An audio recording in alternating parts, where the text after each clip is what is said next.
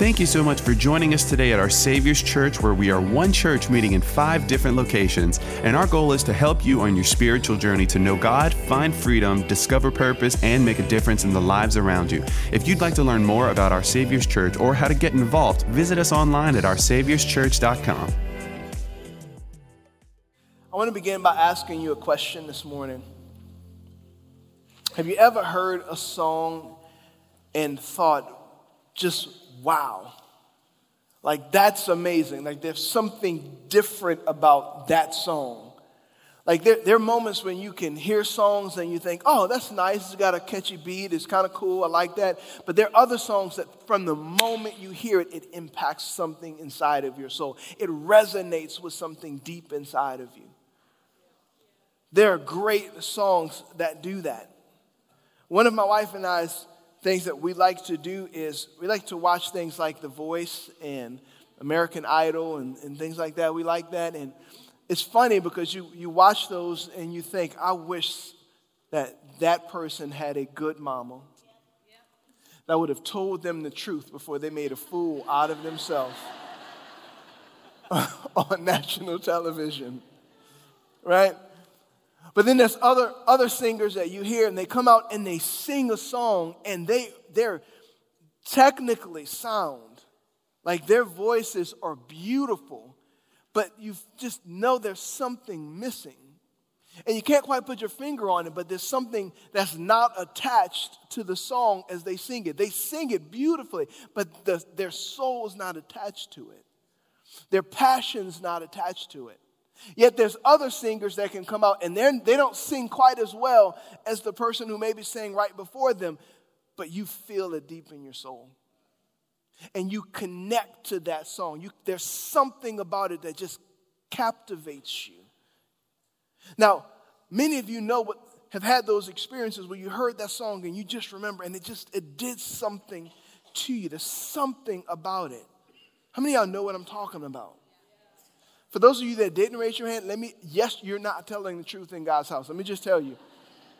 I know this resonates with you because how many of you had mixtapes that you gave to your girlfriend in junior high? You were hoping for this very thing. For those of you who are under the age of 25, let me explain what a mixtape is. It's kind of like Spotify, but not at all. It was a physical thing with tape in it. That's all I'm going to tell you. Okay. Flashback. Another thing that Lauren and I are doing is we like TV shows and movies. And there was a movie that we watched not too long ago, and it was called I Can Only Imagine. Incredible movie. And it was the story of the lead singer of the band Mercy Me. And it was the storyline that led up to him writing that song that most of us in this room know, and we've heard it before. We've heard it in sad moments. We've thought about it in our minds, and it reminds us of people that we've known and we've loved that have passed away. But it was his story. And it was the story of him trying to make a name for himself and become this great Christian music artist, and nothing ever worked out. Yet while he was trying, he had this deep bitterness towards his father. And him and his dad were on 2 different pages because his dad physically abused him as a child. So there was a lot of resentment, a lot of bitterness. And somewhere along the journey, the dad gets born again. This is a true story. The dad gets born again, and everything in their relationship changes. God begins to restore their relationship as God is renewing and transforming this man's life. And he reconnects his relationship with his son, and the son is he's starting to do well, and his dad has cancer and he passes away. And he pens this song, I Can Only Imagine, describing what he believes his dad would see in heaven. And there's something about that song that just captivated America because we resonated with it. We connected with his pain without even fully knowing his story. Another movie similar to that is a movie about the life of a man named Jeremy Camp, and there's a song that he wrote in a corresponding movie called I Still Believe. And in the movie, I Still Believe, Jeremy Camp, again, Christian music artist, trying to make it big, trying to do all of the stuff. He falls in love with this girl, and they have this beautiful love story, this beautiful relationship until she's diagnosed with a disease as well.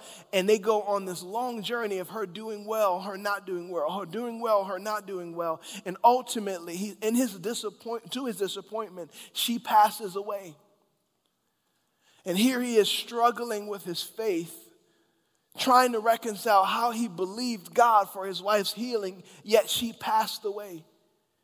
And he pens the words of this song, I Still Believe, declaring for the world to hear, even though I didn't get the answer to the prayer that I wanted, God still answered my prayer, and I still believe. I still trust him.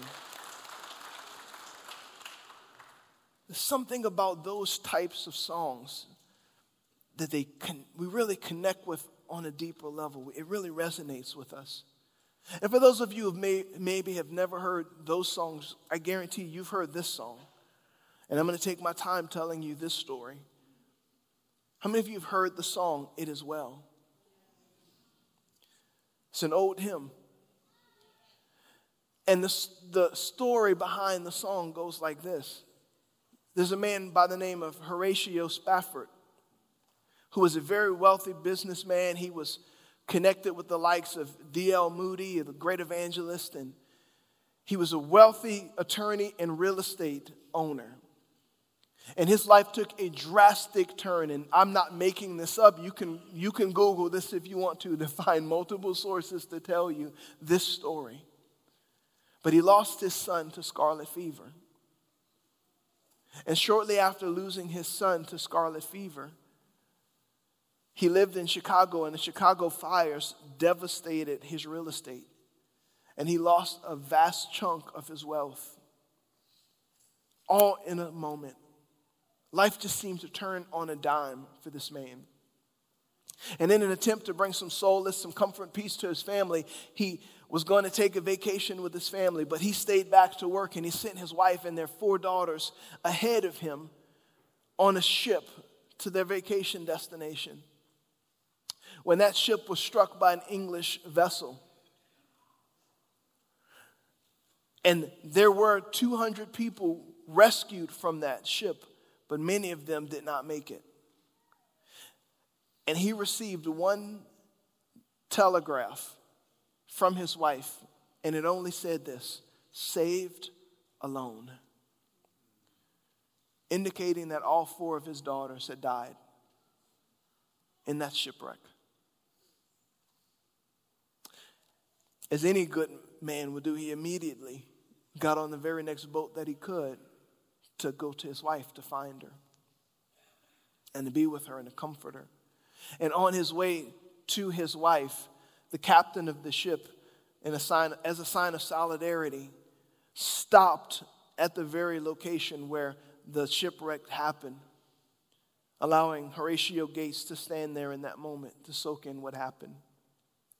And the way the story goes is, in that moment, the words of that song bubbled out of his soul.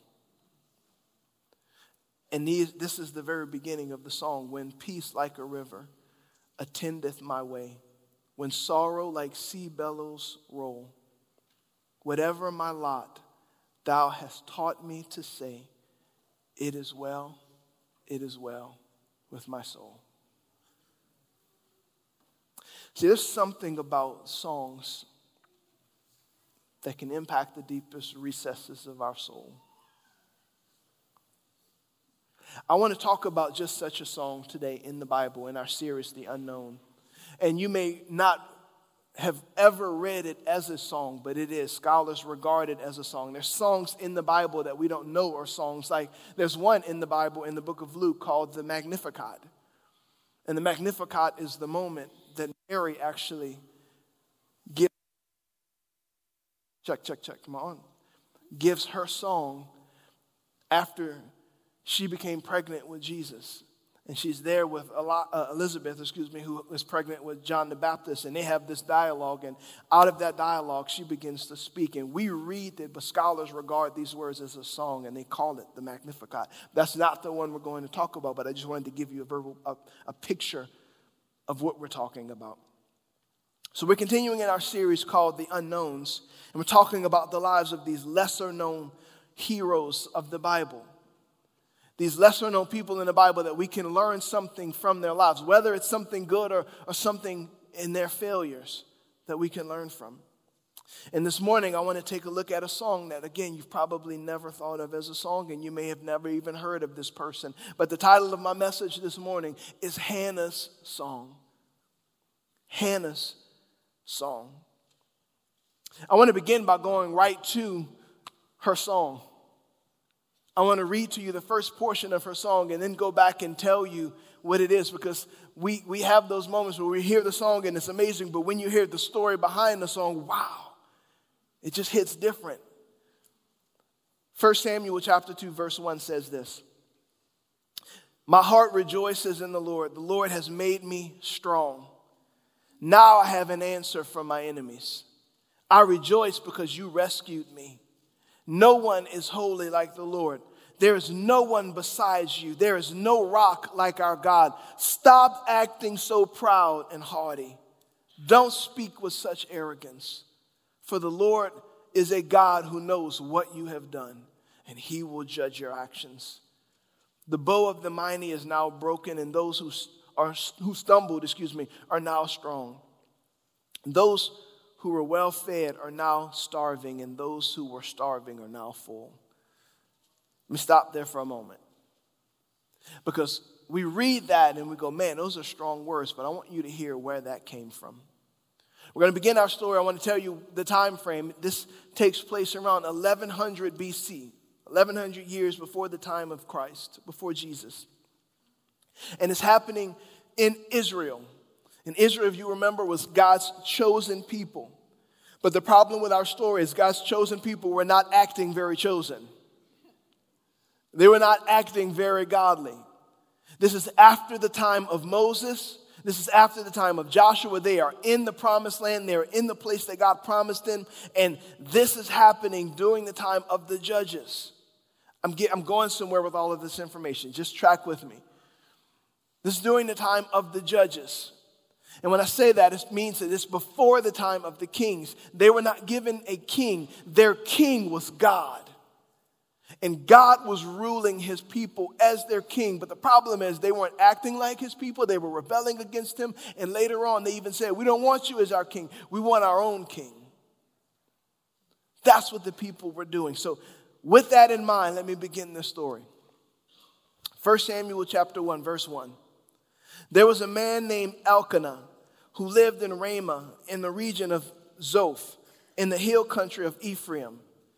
Now, let me pause there for a moment. Number one, how many of you are glad we have better names now? That's first. But number two, the Bible tells us that this man Elkanah lived in Ephraim. Now, there were tribes. So the way you had, imagine a gigantic family property. Imagine if all of Broussard was just a family property. Okay, that's kind of what this was like. You had tribal places where your tribe owned the land that your people lived in. So you would think that this man, Elkanah, was from the tribe of Ephraim. But the book of 1 Chronicles tells us that's not the case. He was actually from the tribe of Levi. He was a Levite, which was a priestly tribe. And the priests were the people who would go to the tabernacle and offer sacrifices. They were the priests. They were the pastors, if you will, of Israel. So what that tells us is that more than likely, this man was not a very religious man. He was what we consider today CEO Christians. They go to church on Christmas and Easter only. 2 times a year, they're going to be in the house of God. That's it. So that's what we gather from this man Elkanah. Let's keep going. He was the son of Jehoram, son of Elihu, son of Tuah, son of Zoph, son of Ephraim. Elkanah had 2 wives, Hannah and Peninnah. Peninnah had children, but Hannah did not. Now, I can hear some of you right now. See, Pastor, why can't I have 2 wives? Let me just ask you a question. Have you ever seen this, even in the Bible, work out well?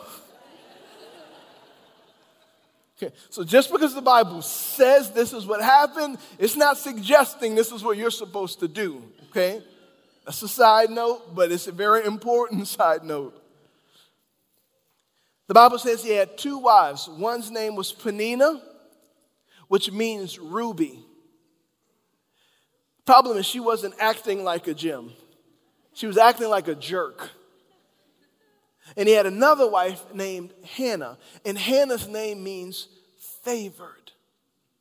Favored. And even though her name meant favored, she was not acting as if she was favored. She did not even recognize that she was favored. Verse 3. Each year, Elkanah and his wives, Elkanah would travel to Shiloh to worship and sacrifice to the Lord of heaven's armies at the tabernacle. The priests of the Lord at that time were the 2 sons of Eli, Hophni and Phinehas. On the days Elkanah presented his sacrifice, he would give portions of the meat to Peninnah and each of her children. And though he loved Hannah, he would give her only one choice portion. Other translations say a double portion, because the Lord had given her no children. So Peninnah would taunt Hannah and make fun of her because the Lord had kept her from having children. Year after year, it was the same. Peninnah would taunt Hannah as they went to the tabernacle. Each time, Hannah would be reduced to tears and would not even eat. So here's Hannah, this favored woman who could not see the favor on her life, because all she could see was her pain and her perceived deficiency. She didn't have what Peninnah had, and that's all that she could see was, I don't have what I want. I don't have what Peninnah has. So I feel less than. I feel deficient. I feel like I can't do what they can do. And so that's all that's in my sight. All I see is what I don't have. How many of us do the exact same things? Because sometimes there are nagging pains in our lives, nagging insecurities in our lives that cause us to overcompensate. We've got to tell everybody what we do in hopes that they'll somehow feel like we're on par with them.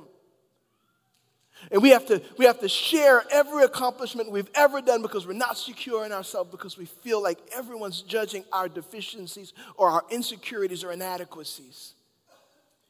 And we live with this pain of what we've lost or what we don't have.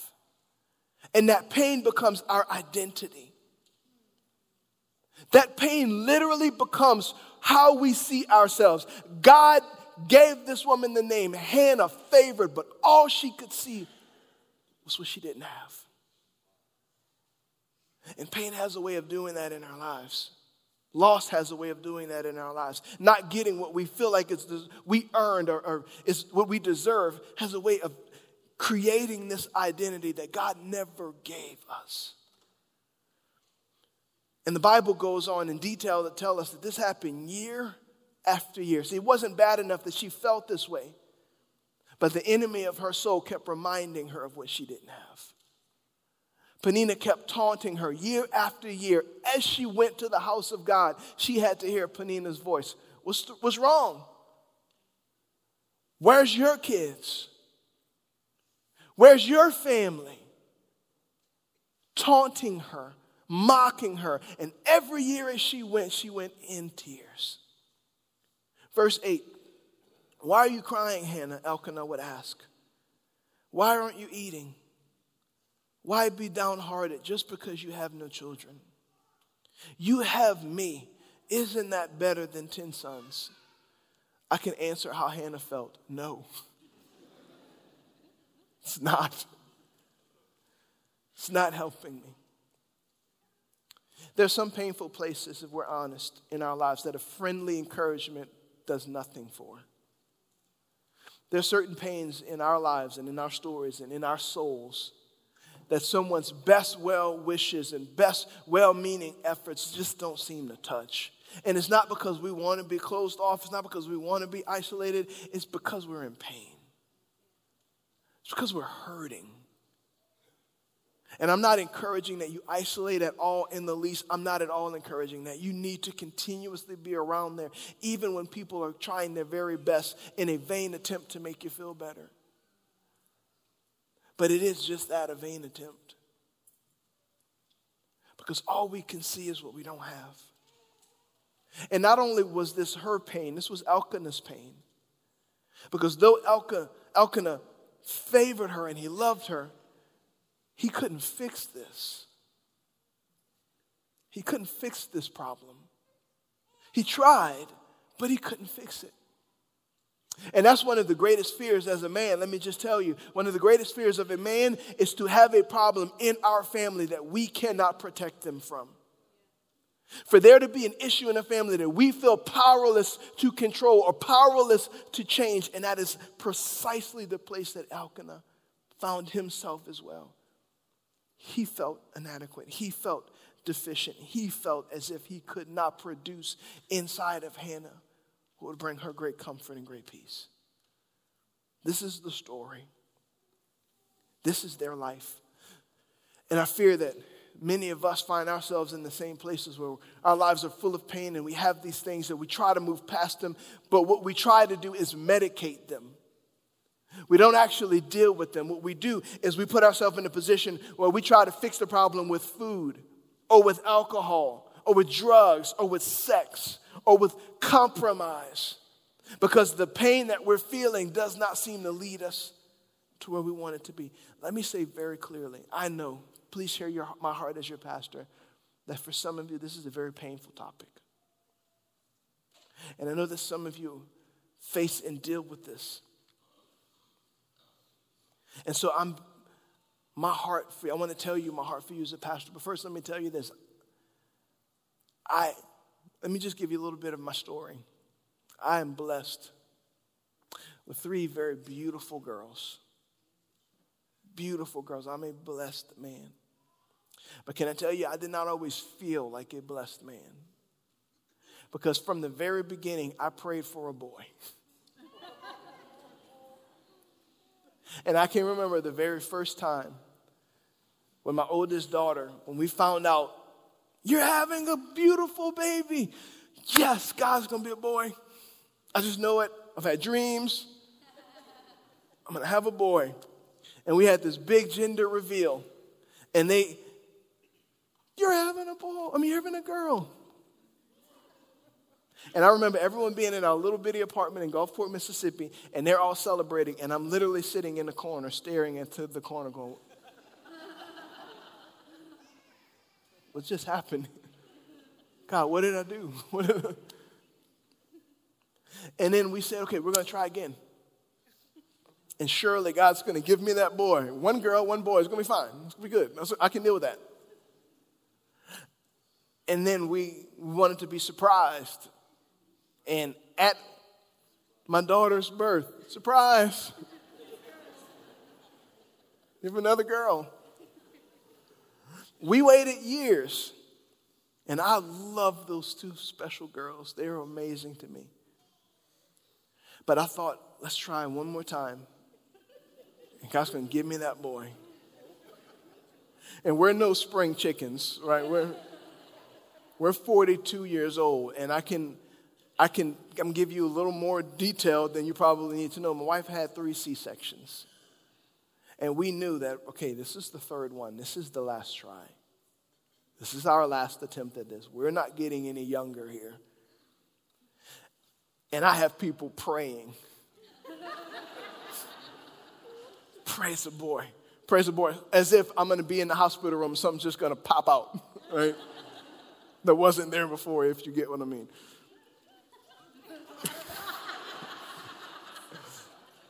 And we're praying, and they're like, God, I'm just believing you for this. And they come in, congratulations, guys.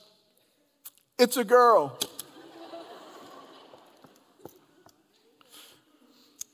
And I'm making light of that and having fun with it, but the truth is, For probably a week and a half to 2 weeks after that, I was depressed.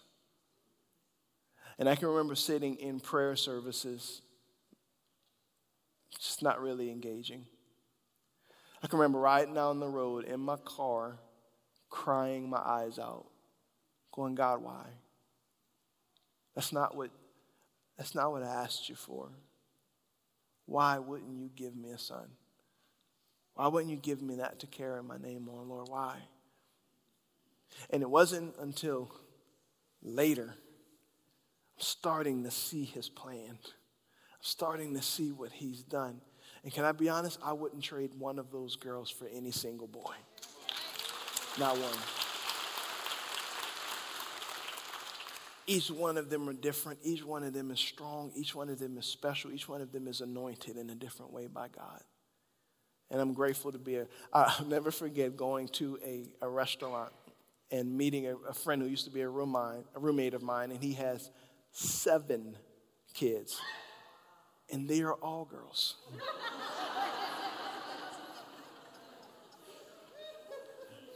And he said something that helped change my mind. One, his life helped change my mind, but he said, I love being a girl dad. And he said, when I come home, I'm always the king of the castle. And I went, I can deal with that. Praise God. All right. All right. With that said, many of you are still believing God. Keep believing God. Keep praying. Keep trusting. Let me tell you something about God. He's sovereign. And if you don't know what that word means, it means he's in control of everything. And he has a plan. And there are times when he answers your prayers yes. And there's times he answers your prayer no. And there's times when he answers your prayer not yet. So wherever you find yourself at in this story and in this journey, you keep asking him. You keep believing him until you've heard yes, no, or not yet.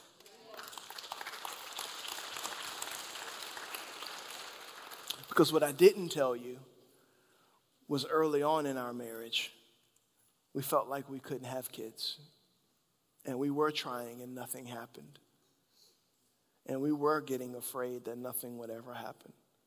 Until we sat, I will never forget this, sitting at a pizza parlor,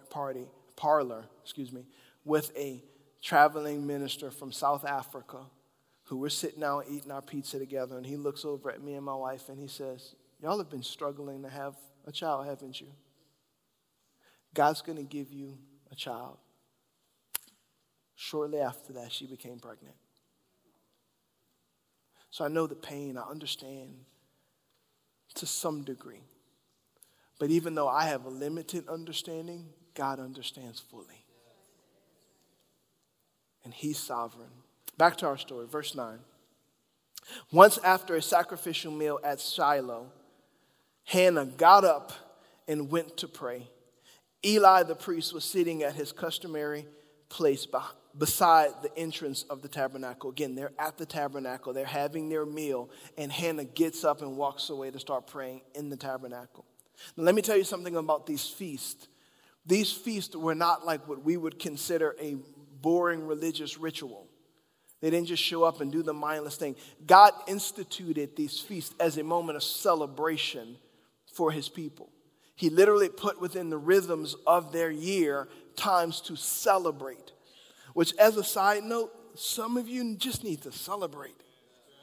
Some of you need to have moments where you're just having fun. Some of you didn't want to come to church because you believe we didn't believe in fun. You need to have fun. You need to celebrate what God has done because it builds your joy even in tough seasons. It reminds you of what you have to be grateful for. And these types of feasts were like that. Some of the feasts that God instituted were like that. They were akin almost to a Thanksgiving, if you will, where the families gather and they're eating together and they're celebrating. But at this Thanksgiving feast, if you will, Hannah wasn't having it. And she got up and she went away and she cried and she prayed. Verse 10. Hannah was in deep anguish, crying bitterly as she prayed to the Lord. And she made this vow, O Lord of heaven's armies. Let me stop there for a moment. This chapter is the very first time in all of Scripture that God is referred to as the Lord of hosts or the Lord of heaven's armies. This is what she's saying. An angel has the ability to do, one angel probably has the ability to do more than every single one of us in this room combined. So what she is saying is, you are the Lord of hosts, host meaning an army. God, you are the head of the army of the angels of the universe, indicating there's no resource that you don't have. There's nothing that you're limited from accomplishing if this is what you want to do. You are the Lord of hosts, the Lord of heaven's armies. She goes on to say, if you will look upon my sorrow and answer my prayer and give me a son, then I will give him back to you. He will be yours for his entire lifetime. And as a sign that he has been dedicated to the Lord, his hair will never be cut. I want you to see where Hannah went with her pain. She took her pain and she brought it to God. There's some of us in this room who are born-again believers who love God. We love Jesus. There are people in this room, you love God, and you're people of prayer. You love to pray. You are an intercessor. You intercede for other people, yet you still have the biggest problem bringing the depths of your pain to God. You pray for everybody else, but when's the last time you sat in God's presence and wept about the situations in your life? When's the last time you let out the deepest parts of pain in your soul and gave it to him, pouring it out to him? If you want to know what the best kinds of prayer are, honest ones. Not the flowery, God, I think you want to hear this. God already knows what's in your heart. God already knows the areas of unbelief. God already knows the areas of doubt. He knows the pain. He knows the struggle. He knows what you're up against. But he wants you to bring him into it. He wants you to recognize who's the source. That's why we need to pour our hearts out to God. We need to pour out our pain. We need to pour out our disappointment. God, I thought it was going to be like this. Instead, it's like this. God, I grew up believing this was going to happen, but instead, this happened. God, why? God is bigger than the question why. Some of you need to pour that out to him. Your anger, your hurt, your frustration. But even in that, she took that prayer and she said, God, if you will give me this son, I will take the answer to my prayer and I will dedicate it to you. I will take whatever your answer is and dedicate it to you. Verse 12. As she was praying to the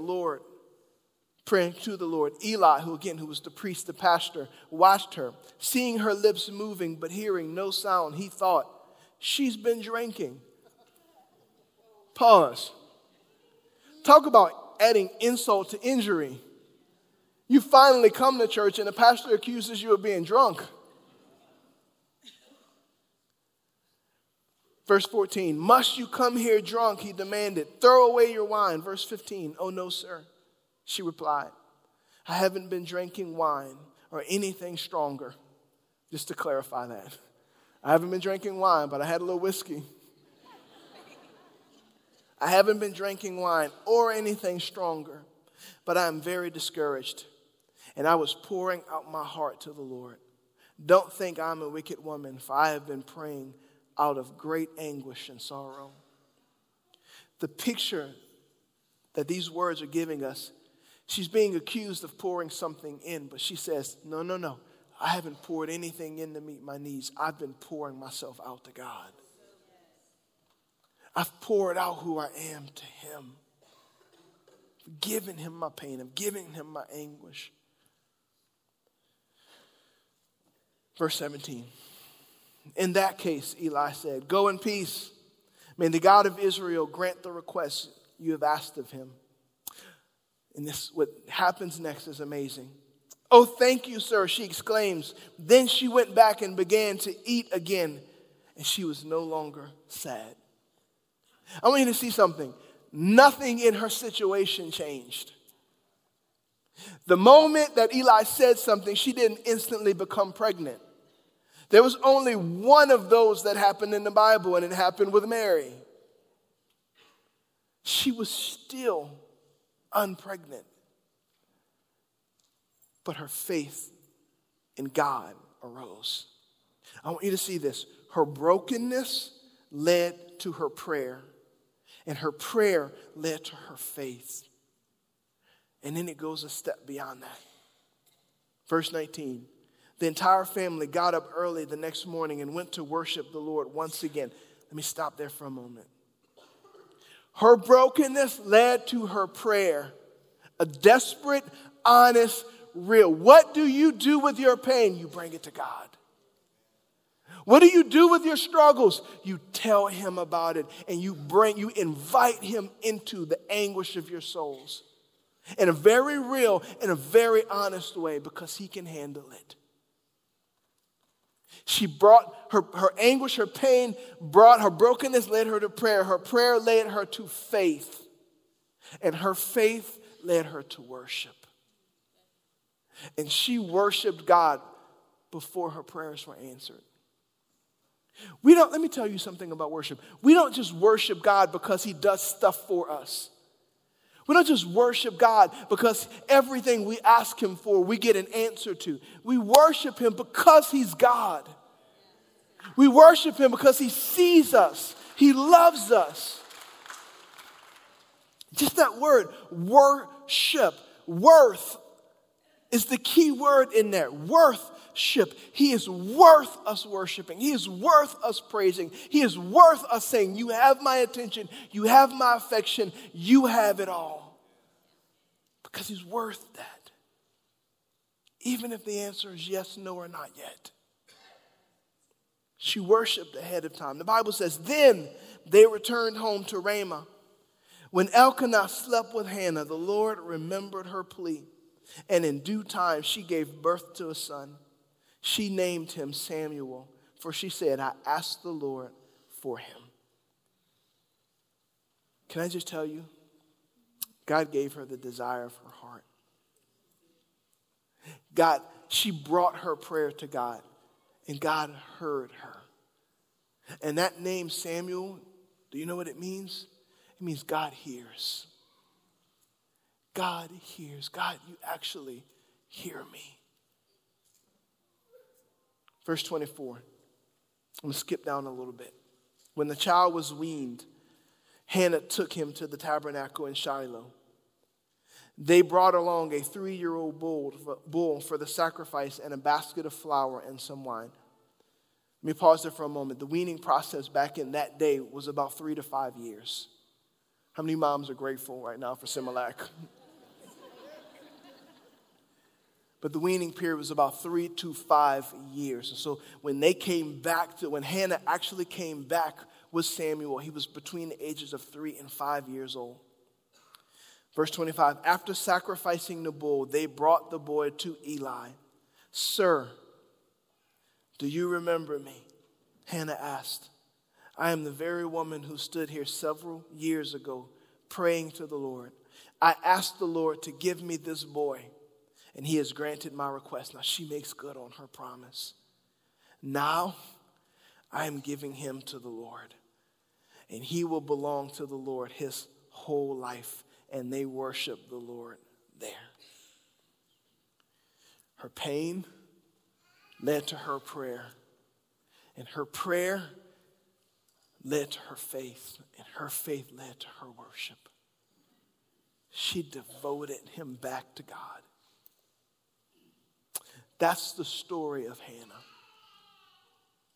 And the Bible goes on to tell us that she had more children after that. And in the very next chapter, that's where her song is sung. And I want to read it to you again, but this time I want you to hear it now, understanding the context of what this woman was enduring as she wrote this song. Samuel chapter 2, verse 1. Then Hannah prayed, "My heart rejoices in the Lord. The Lord has made me strong. Now I have an answer for my enemies. I rejoice because you rescued me. No one is holy like the Lord. There's no one besides you. There's no rock like our God. Stop acting so proud and haughty. Don't speak with such arrogance, for the Lord is a God who knows what you have done. He will judge your actions." She was being slightly petty in that moment, but we're going to let that slide. Truthfully, God wants to hear exactly how you feel, even when you're mad at people. He wants to hear that as well. The bow of the mighty is now broken, and those who stumbled are now strong. Those who were well fed are now starving, and those who were starving are now full. The childless woman now has 7 children, and the woman with many children wastes away. The Lord gives both death and life. He brings some down to the grave, but raises others up. The Lord makes some poor and others rich. He brings some down and lifts others up. He lifts the poor from the dust and the needy from the garbage dump. He sets them among princes, places them in seats of honor. For all the earth is the Lord's, and He has set the world in order. He will protect His faithful ones, but the wicked will disappear in darkness. No one will succeed by strength alone. Those who fight against the Lord will be shattered. He thunders against them from heaven. The Lord judges throughout the earth, and He gives power to His king. Don't miss what I'm about to say. He increases the strength of His anointed one. 2 things I want you to hear as I close. She's pouring it all out now in thanksgiving to God. She's assessing what God has done. But she also goes on at the very end to say, He increases the strength of His anointed one. That is the first time in all of the Bible that we see this Hebrew word, anointed one, or Messiah. And where we get the Greek word, Christ. This was the first time that word Messiah, Christ, was used in the Bible as a prophecy about Jesus Christ who would come. All of Israel clamored and waited for the Messiah that was mentioned in this verse. Pastor, what are you saying? God can turn your pain into your song. Don't look at what you're facing now and think it's over. It's just your song. It's the song that you'll sing. It's the worship that you'll give. It's what you'll bring to Him, and it's what will bring hope to many who come after you. Let God turn your pain into your song. Let me pray for you. Great is your faithfulness, Father. Even when we don't understand it, great is your faithfulness. Even when we're doubting and we're questioning, great is your faithfulness. God, I've been doing this long enough to see Romans 8:28, how you work all things out for the good of those who love you and are called according to your purpose. For those who devote themselves to you, how you take even the most painful moments of their life and you somehow turn it around for our good, and it becomes fruit on our tree for others to eat. God, I think again, and I've mentioned them so many times, but I think about Gary and Judy Buchanan and all that they faced and how many have been blessed because of their pain. Think about Pastor Jacob, Lord, and Miss Michelle losing their son, how they've been able to minister out of that pain.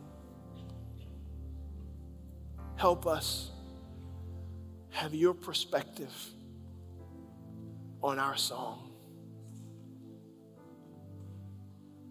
In Jesus' name. Lord, every head bowed, every eye closed. I want to invite you into the beginning of Maybe the beginning of your story, the beginning of your song. The Bible says Jesus is the Alpha and the Omega. He's the author and the finisher of our faith, meaning he's the beginning of the story. He's the end of the story. And in this moment, some of you have come here and you are far away from him. And your story really hasn't begun. But if you're here and you say, Pastor Gabe, I'm not born again. I'm not right with God. I'm not saved. But I want to be. If that's you, I want to give you that opportunity. And I want to tell you how to do it. We like to say it here around our Savior Church, just as simple as ABC. A, you admit that you're a sinner, that you're far away from him. You come to God in transparency and honesty, and you acknowledge my sin separates me from a holy God. B, you believe. Believe what? That God sent Jesus to die on the cross to solve that problem, to be the solution for that issue. And C, you confess. You confess that he is now going to be your Lord. Not just Lord of the universe, not just Lord of hosts, but your Lord, meaning I will follow you from this moment on. And being born again is exactly how it sounds. Jesus said you can't enter the kingdom of heaven unless you are first born again. This is your moment to be born again. So with no one looking around, if you say that's me, on the count of three, I'm going to invite you to just lift up your hand to acknowledge that it's you that I'm praying with. And I'm going to say some words that if you mean them from your heart, you're going to be saved in this moment. You're going to be born again in this moment. 1, 2, no one looking around. 3, if that's you, lift up your hand. If you say, Pastor, that's me. I want to be born again today.